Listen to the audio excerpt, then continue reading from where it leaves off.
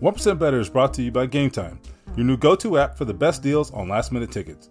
Ticket prices drop right before the game starts, and because Game Time tracks prices in real time from thousands of trusted sellers, they're able to show you the best last-minute deals, with prices up to 60% off. Colts only got a couple of home games left, people, so you're talking about the Tennessee Titans this weekend and the Carolina Panthers in a couple of weeks. If you want to take advantage of these offers from Game Time, only a couple opportunities remaining. The Game Time app is simple, quick, and easy to navigate. Download the Game Time app in the Google Play or Apple Store and score last-minute deals on tickets up to 60% off.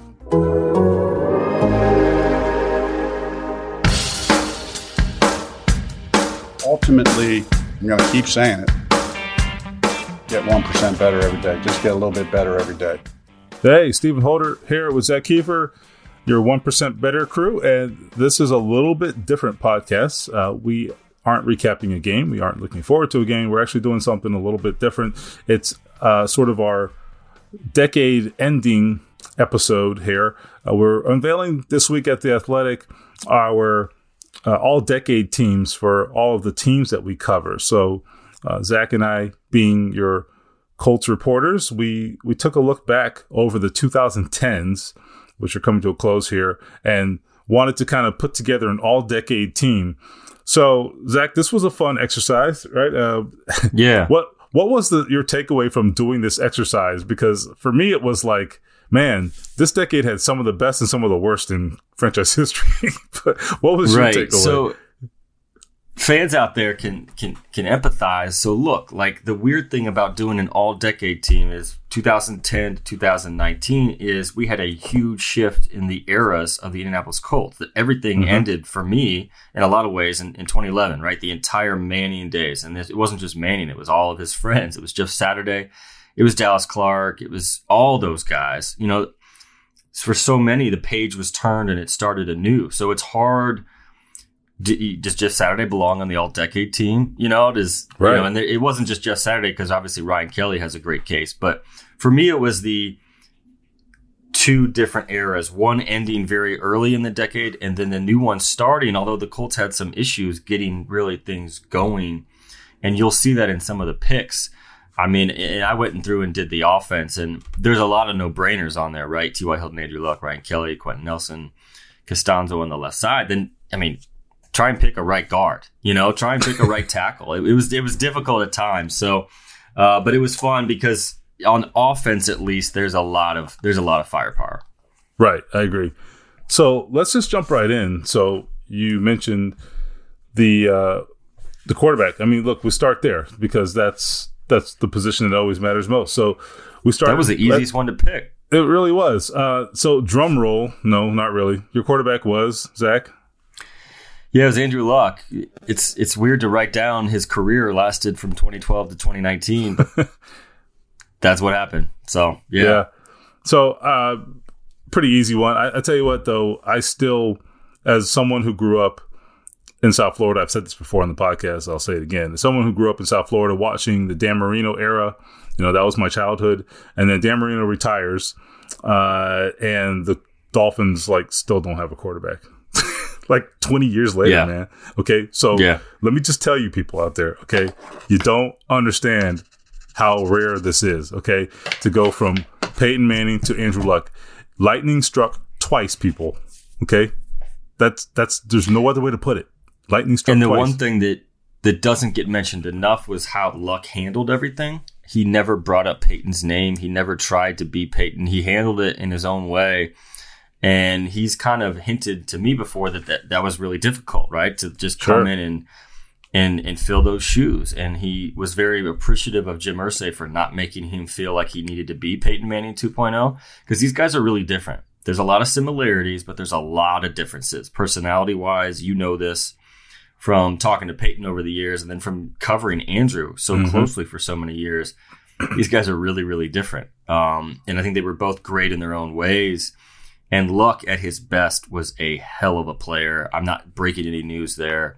It was really fun to cover that guy because every Sunday, whether he was healthy or not, there was some incredible in him. And he would often pull off ridiculous wins with really bad teams. I mean, he carried a team with Boom Herron as a starting running back to the AFC Championship game. Boom Herron. No offense to Boom Herron, but come on. He won 11 games in 3 years in a row, 2 of those years with Trent Richardson as a starting running back. I was going to say. I mean, that should put him in the Hall of Fame alone, right? I was going to say, you're disrespecting Trent Richardson there, making it all about Boom Herron. Come on. I am. But no, Luck was, I think the questions will be, and this we could talk for an hour and we won't, but the questions will be always, what could he have done with this offensive line right now if he would have played with them his entire career or the first 5 years of his career? One, his body would be in much better shape. And what could he have done with a Frank Reich as a head coach for a longer period of time? Because those are the what ifs we're left with. Because, 171 touchdowns in 7 seasons and 53 wins, that's great. But it's always going to feel incomplete when you think about Andrew Luck because of what happened in August. No doubt. So let's tackle the offensive line just briefly here. Left tackle, Anthony Costanzo. He was the only left tackle in this decade, basically. Slam dunk. One of the most underappreciated players of the last decade for this team, I think. Totally agree. He's a free agent this year. I don't think they should think too hard about that one. I think re-sign the guy on a short-term deal, make it happen. Chris Ballard, it's the only option. Left guard. Right. Listen, this guy's been here for a year and a half, but pretty easy call on Quentin Nelson, huh? Yeah, I mean, it's no disrespect to Kyle Devan and Joe Wrights and Jack Muhort and Jeremy Vujnovic. No, it's okay to disrespect them. No, I'm kidding. Go ahead. No, look, Quentin Nelson changed the whole damn team the minute he arrived. He was the first guard picked in the first round in 34 years, and he was absolutely worth it. Fans out there know how much this guy's changed the backbone of this team. It's now an offensive line-based squad. You just wish he would have played longer with Luck, right? Because this guy, he's made running the football cool. He's made offensive guard highlights go viral. I mean, Quentin Nelson, this was an easy pick, even for a guy who's only played a season and a half. So, Ryan Kelly, as you mentioned earlier, Jeff Saturday, maybe at first thought makes sense, but I think this is the right call here. I mean, I think what he's done to kind of establish himself as a Saturday light, maybe, I think has been pretty good for this team. And that stability at center, man, is pretty important. I think just what's he brought, do you feel like, just the last few years? You remember those early years when it was this guy at center. They just couldn't find stability at that position, and there were issues. There were bad snaps. There were games lost because of those plays. Ever since he's been here, Ryan Kelly's been just an absolute beast of a center. I mean, he's not reached the Pro Bowl yet, but I think he's having a Pro Bowl season this year. Probably he doesn't get as much pub. Yeah. He doesn't get as much pub because Nelson gets all the pub. But outside of a few injuries, Kelly's been exceptional at center, and he has solidified that spot in a way that it was a huge headache before he got here. And I just think his body of work is 4 years now, 4 seasons. I think that was enough to push him over Jeff Saturday. No offense to Jeff Saturday, 6-time Pro Bowler, the best center this team's ever had. He was absolutely a rock during the Peyton Manning era. But in this decade, I'm going with Ryan Kelly. Yeah, I agree. So now let's go to the right side. So right guard, we've got Mark Lewinsky, and right tackle Ryan Deem. Those were tougher choices, right? Because I mean that's been where I think the lack of competition has been. It's been on the right side in large part. I don't know, Lewinsky. You made that decision. Look, that's how I feel about it. Yeah. Look, you got Denzel Good, you got Hugh Thornton, you got Mike McGlynn, and Mike Pollock. The Colts have not had good right guards. That's the reality. I took Lewinsky because he's played well the last season and a half, and he's the guy they're banking on for the future. But this was one of those picks you just have to make because someone's got to be the right guard. I thought about leaving it blank, but I don't want to disrespect Lewinsky. With the right tackle spot, it's a little bit of the same. I went with Ryan Deem because at his peak, he was really good. Now it's the same as Jeff Saturday. His best days were played in the decade before. But we're talking about, Gazzer Cherilus was really good for 1 season, and then he got hurt. Joe Wrights filled in ably, but he wasn't an all-decade player. So I'm going with Ryan Deem because you can't argue at how good he was during his peak, but it's just weird timing, and I just wasn't ready to give it to Braden Smith. He's been good at right tackle, but he's also been beat a lot the last couple of weeks, and that's cost the Colts, and it just didn't feel right putting him on an all-decade team. Yeah, I agree. And listen, I mean, look, Braden Smith's not even really a right tackle. It just kind of became one. So, that is, it remains to be seen whether that stays the way it is. It probably does, but I hear from people quite often who wonder if maybe he should be a guard. So whatever. The point is, I think Ryan Dean makes more sense there because, he just looked like he belonged at that spot, and other guys have maybe left a lot of questions about that. So this one was fun. Wide receiver. So they've had a little bit of talent there, and only a little bit. Okay. Yeah. When I say a little bit, I mean a little bit. So we've got T.Y. Hilton and Reggie Wayne. Love them both. I tell you, pretty easy calls there. Easy picks. T.Y. speaks for himself. I mean, let's just read through this real quick. I mean, 4 Pro Bowls, led the league in receiving. He's the second fastest Colt ever to reach 5,000 yards, and that's second behind Marvin Harrison. So he did it before Reggie Wayne did it. I think T.Y. is absolutely a Ring of Honor guy. I don't think we're appreciating how good he has been. I agree. And he's still got plenty of good football in him. Reggie's an easy call as well, and I know he didn't play as many years in this decade as he did the previous one, but look, his role in shifting from the Jim Caldwell era to the Chuck Pagano era was enormous, and I will never forget how big he was in that 2012 season. So many new faces, rookie quarterback, rookie coach. Reggie was the backbone. I mean, Reggie was the guy that helped bridge those two eras, Manning to Luck.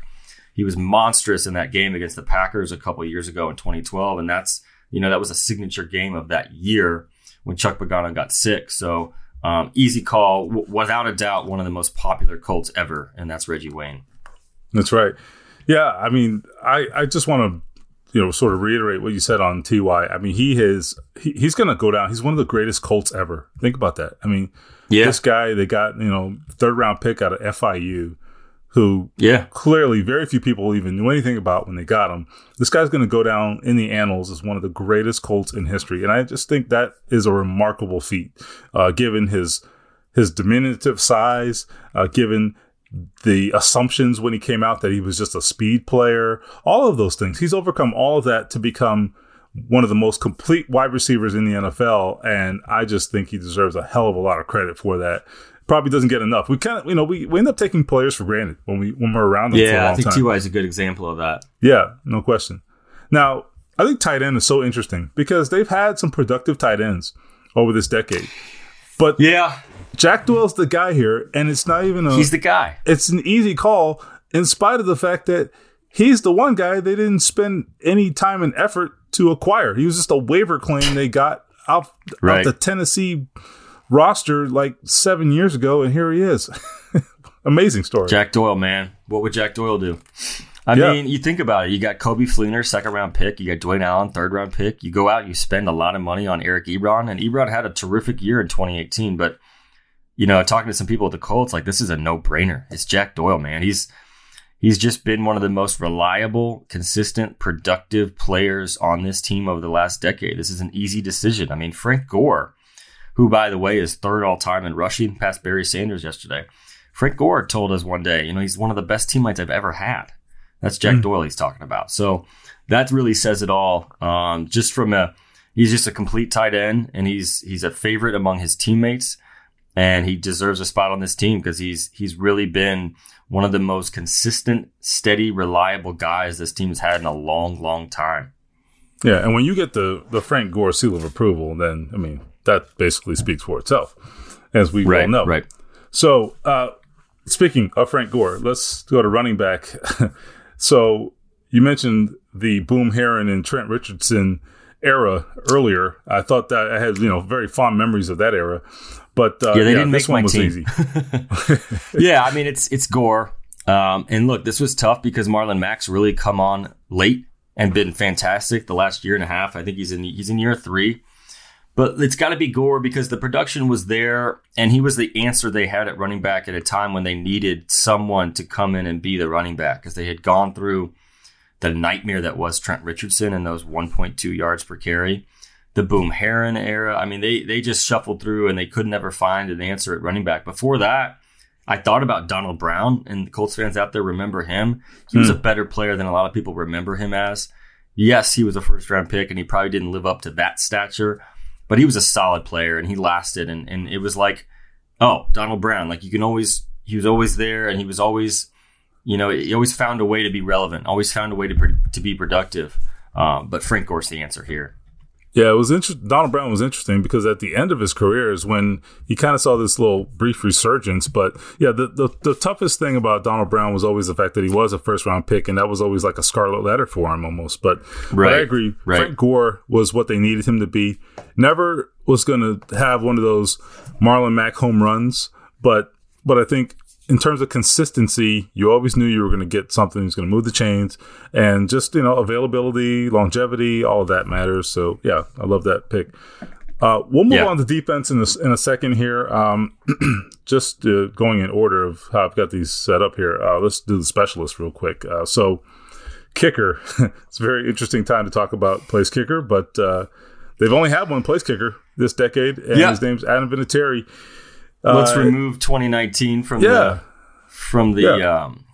records, and it's an easy choice. But no, he's got all the stats in the world. He's made several game winners. He's made 7 during this decade. Those have been big moments. It's easy call on the punter as well. Before he was a big star on social media and on ESPN every week, Pat McAfee was a really, really good punter. And he changed the way the Colts attacked teams on special teams. It wasn't just the onside kicks. He punted, and he helped them win the field position battle. And he was a really fun punter to watch. And for a returner, I went to T.Y. Hilton. If I'm picking the best guys they had at each position, this is a fictional team. I don't have to put him out there and risk injury. I'm going T.Y. Hilton as a return man. Remember, early in his career, he returned punts, returned kicks, had some touchdowns. You just want your best athletes out there, and T.Y. was an easy pick there. Yeah, so I just want to hit on a couple things real quick here on the specialist. I think punter, it's interesting. I won't say this to Pat because he doesn't need any help in getting a bigger head, but I will say this. Pat McAfee was one of the Colts' best players when he was here. He was literally one of their best players. I don't think we think about punters in those terms, but he was. Between the onside kicks, his ability to pin the opponent deep in their own territory. He was a weapon. Yeah, he was a weapon. Absolutely. I have never seen a guy so consistent on onside kicks to the point where Chuck Pagano, Mr. Never Take a Risk, okay, Mr. Play It Safe and Trust Your Defense, he got to the point where he was like, damn it, give me the onside kick. And they were doing it like all the time. When you think about who the coach was making that decision, that should tell you just how much of a weapon Pat McAfee was. So, and the fact that the punter was one of the best players on the team, that tells you where the roster was at during a lot of the years McAfee was here. And Pat would speak to that as well. Yeah, he might have some thoughts on that, I think. In fact, he would have a lot of thoughts on that. So, anyhow, and obviously, Adam, listen, I think after this year is over, he's going to be very fondly remembered. I think people will be mature enough. I hope fans will be mature enough to look past what happened this year, as frustrating as it has been. And I share those frustrations. I understand it, but I think people will put it in the proper perspective, and he's got a chance to not completely wash away the sins of the first half of the season, right? That's a fact. There's games that were lost because of kicking, but there's a chance to do good down the line. And if we know the Colts, they're going to have some close games. Vinny has kicked better the last couple of weeks. No one's talking about it. But I think he could go a long way if he made a couple game winners and got them into the playoffs. That would change things too. But it's been very, very, very rough going the last 10 or 11 weeks. Yeah. So let's flip over to defense. Some interesting conversations here. So obviously 2 pass rushers, 2 edge guys. That was easy. I think even despite Dwight Freeney, it's obviously Robert Mathis and Dwight Freeney. Even despite Freeney only playing here, a couple of years in this decade, I thought he was still productive enough early in his career. When you sort of contrast that versus the lack of production over the other edge players they've had in recent years, he had to be there. Right. There's no question about it. And obviously Robert Mathis, Robert's best season of his career was in this decade. Don't forget. All right. Dude, he still to this day irks some members of the Colts staff. He didn't win Defensive Player of the Year that year in 2013. He was a monster, 19 and a half sacks. Without a doubt, the best defensive player this team had this decade was Robert Mathis. Yeah, and I think it's interesting. We've watched Justin Houston this year have a pretty decent year, but I think 8 or 9 sacks, which is great, right? And they haven't had a guy as consistent as he's been for a while. But then you contrast that against what Freeney and Mathis did, and it starts to become clear, man, just how far and away those guys were from the pack and were from what's typical out there. Those guys were in another stratosphere, man. And it's so hard to duplicate it. The Colts have never been able to duplicate what they had there. They never will be, most likely. I mean, that is just such an out there combination that we may never see it again. But just to get one of those guys, much less 2 of them, okay, was really tough. So we had to pick a couple interior defensive linemen. I'm not gonna lie, this was hard, man. This is an area. Yeah, I don't think they had. I can't imagine you had a lot of nominees that were really enticing. No, I mean, look. So I went with Corey Redding, and look, I'm gonna say this kind of giggling, but Henry Anderson, and that one. Look, Anderson was a potential pick, right? That was one where it's like, okay, he flashed. He's probably the most talented they've had, or one of the most talented, but he was always injured and didn't really have the production. So I don't know. I didn't feel great about that pick, but I didn't feel good about any of the other candidates either. So Henry Anderson played some good football for the Colts, and he was a casualty of the scheme change under Chris Ballard and Matt Eberflus. Corey Redding played some really good football for the Colts as well, and he was instrumental in that turnaround in 2012. And he was a good locker room guy. And to be honest, they just haven't had very many great nose tackles. I mean, Al Woods was good as well, but I like the pick for Redding. I do. Yeah. And look, his role and his contribution went further than just what he did on the field. I think, he was one of Chuck Pagano's first phone calls after he got the job here in free agency. He called Corey Redding because, it's a guy he had coached, and it's a guy he knew could come in and sort of galvanize a locker room that was in transition. That was really important. So I think Corey Redding took that role seriously, and I think most people in that building have fond memories of his contributions in Indianapolis. So 3 linebackers. We'll start with Darius Leonard, right? That one you could probably predict. Jarrell Freeman, who I think another little bit of an underrated player here, and then DeQuell Jackson, who spent 3 years on the roster and had tons of tackles. I think led him in tackles each year. So Darius, I don't think I need to explain this, right? But I think Darius, and let me know your thoughts on this. He'll be on the next decade team too. I can promise you that. I think with Darius Leonard, the thing about him, you can give me your thoughts, but I think it's more than just the playmaking. It is the playmaking, and that's the main reason he's on here. But I think it's that juice and that attitude that he brings. I mean, I think he just brings something that you can't necessarily measure. Do you sense that with Darius? Do you see it when he's out there? It's a tangible thing. I see it in warmups, and I feel it in the locker room before practice, and it's just flat out fun to watch Darius Leonard play football, because you can see a guy that's literally doing the number one thing that he loves to do, and it's going to be fun to watch him grow over the next couple of years, because he's got everything to be an all-pro, Pro Bowler guy every year. And you're totally right about that juice. I mean, it's one of those cliches Frank Reich leans on, but Darius Leonard is literally dripping in juice every time he plays. He's got so much energy, and it's infectious. And this defense has played pretty well the last month, and it's not a coincidence that he's come back into the fold after that 3-game absence he had due to the concussion. Yeah, I think there's definitely... It definitely coincides with his return. And so just, to sum up, Jarrell Freeman and DeQuell Jackson, I think, they were guys who fit the scheme. Certainly that's why they were here. But, Jarrell Freeman, I think, does deserve a lot of credit. He's a guy who came from the CFL, undrafted out of the NFL, undrafted out of college, goes to the CFL, comes from a tiny school in Texas, What the hell was the name of that school? Mary Hardin? Mary Hardin, yeah. Yeah, I didn't make that up. That's a real thing. So anyhow, this guy, you talk about a self-made man. A self-made man is Jarrell Freeman, a guy who came in and found a spot, and in his very first game had a pick 6, by the way. So he came onto the scene, and I think had 2 years in a row where he had 145 tackles, and the next year 144, and then finally. DeQuell Jackson, a little bit like Corey Redding, a guy who's a great leader, gave some key contributions on the field, and kind of ran out of gas at the end, like Corey did. Just father time.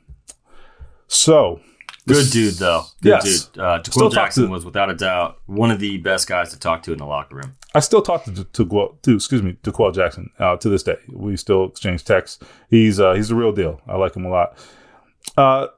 So the secondary, it's interesting here. There's old and new on here. So let's start with the two corners. I went with Vontae Davis and Kenny Moore, and I like those picks. Yeah, I do. I think that Vontae, first of all, Vontae, despite how it ended, that was a great exposition. He's absolutely on this list. He was the best corner this team had during this decade. It's not close. I mean, there were days where he was the best player on the field for the Colts. Yeah. And I go back to that 2014 divisional playoff game. He was Grigson's best signing. Yeah, he was. Yes, he was. By a long shot. Yeah, that game you mentioned in Denver. I mean, he was lights out against the Broncos, and that was a huge win in the Chick Pagano era.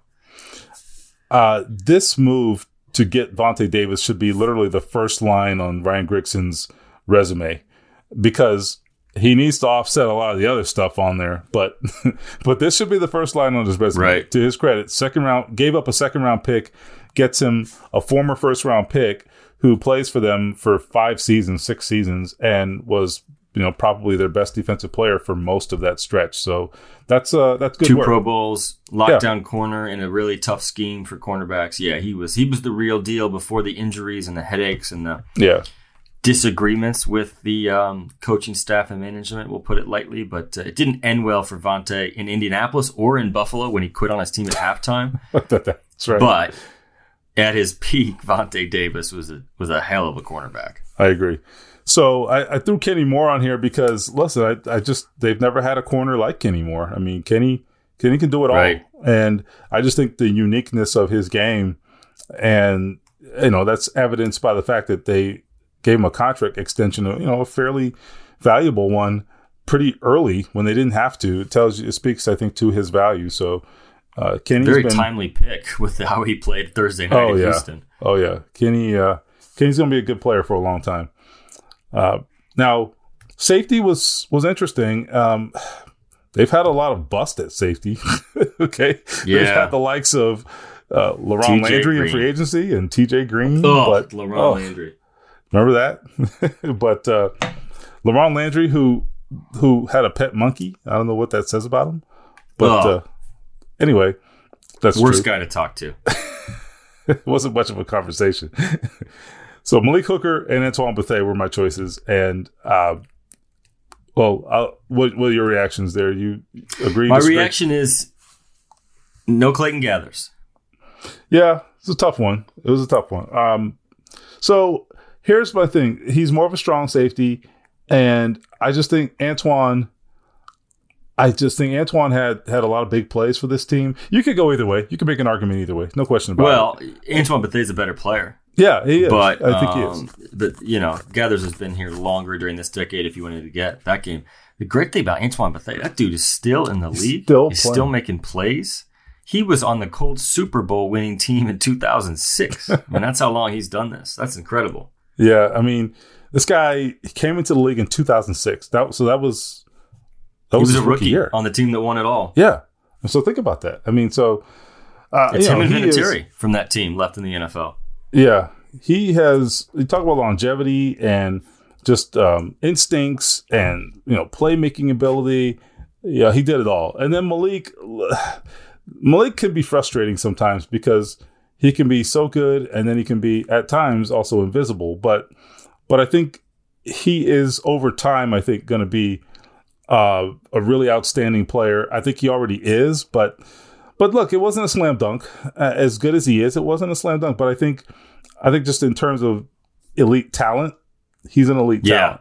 And that's kind of what got him on here. Maybe not his resume, but just his ability. He clearly is an elite talent, but it doesn't always show up. So it's a little bit frustrating. Tough call. That's a tough call there. It is. And Malik absolutely could be a fantastic pro. It's just injuries have been a hiccup, and he mixes brilliance with a missed tackle here and there, and so it's just been it hasn't been the 3 years that I think he wants it to be, but he's also shown a lot of potential, and it'll be interesting to see how the next 5 games play out for him, and then the next couple seasons, because he's a first round pick. Yeah, and just for the record, I do love Clayton Geathers, and I think we all do. But he's had the same challenge that Malik has had, which is staying healthy, and so that's played a role in him being able to be as effective as he wants as well. So there's they all have their challenges, I suppose. So anyhow, that's the team. That's the team. It's been an interesting decade. I think you said it best at the top. Just the transition. And I think it was so interesting to measure or compare, some of the picks from the previous era with those in the current era. And right.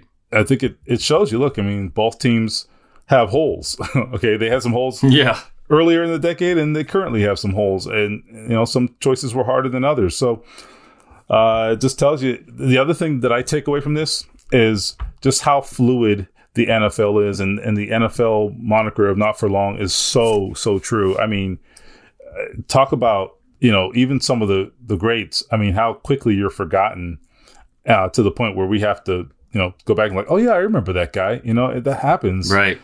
It really, really is a not for long type of league, man. This just reinforces it right here for me.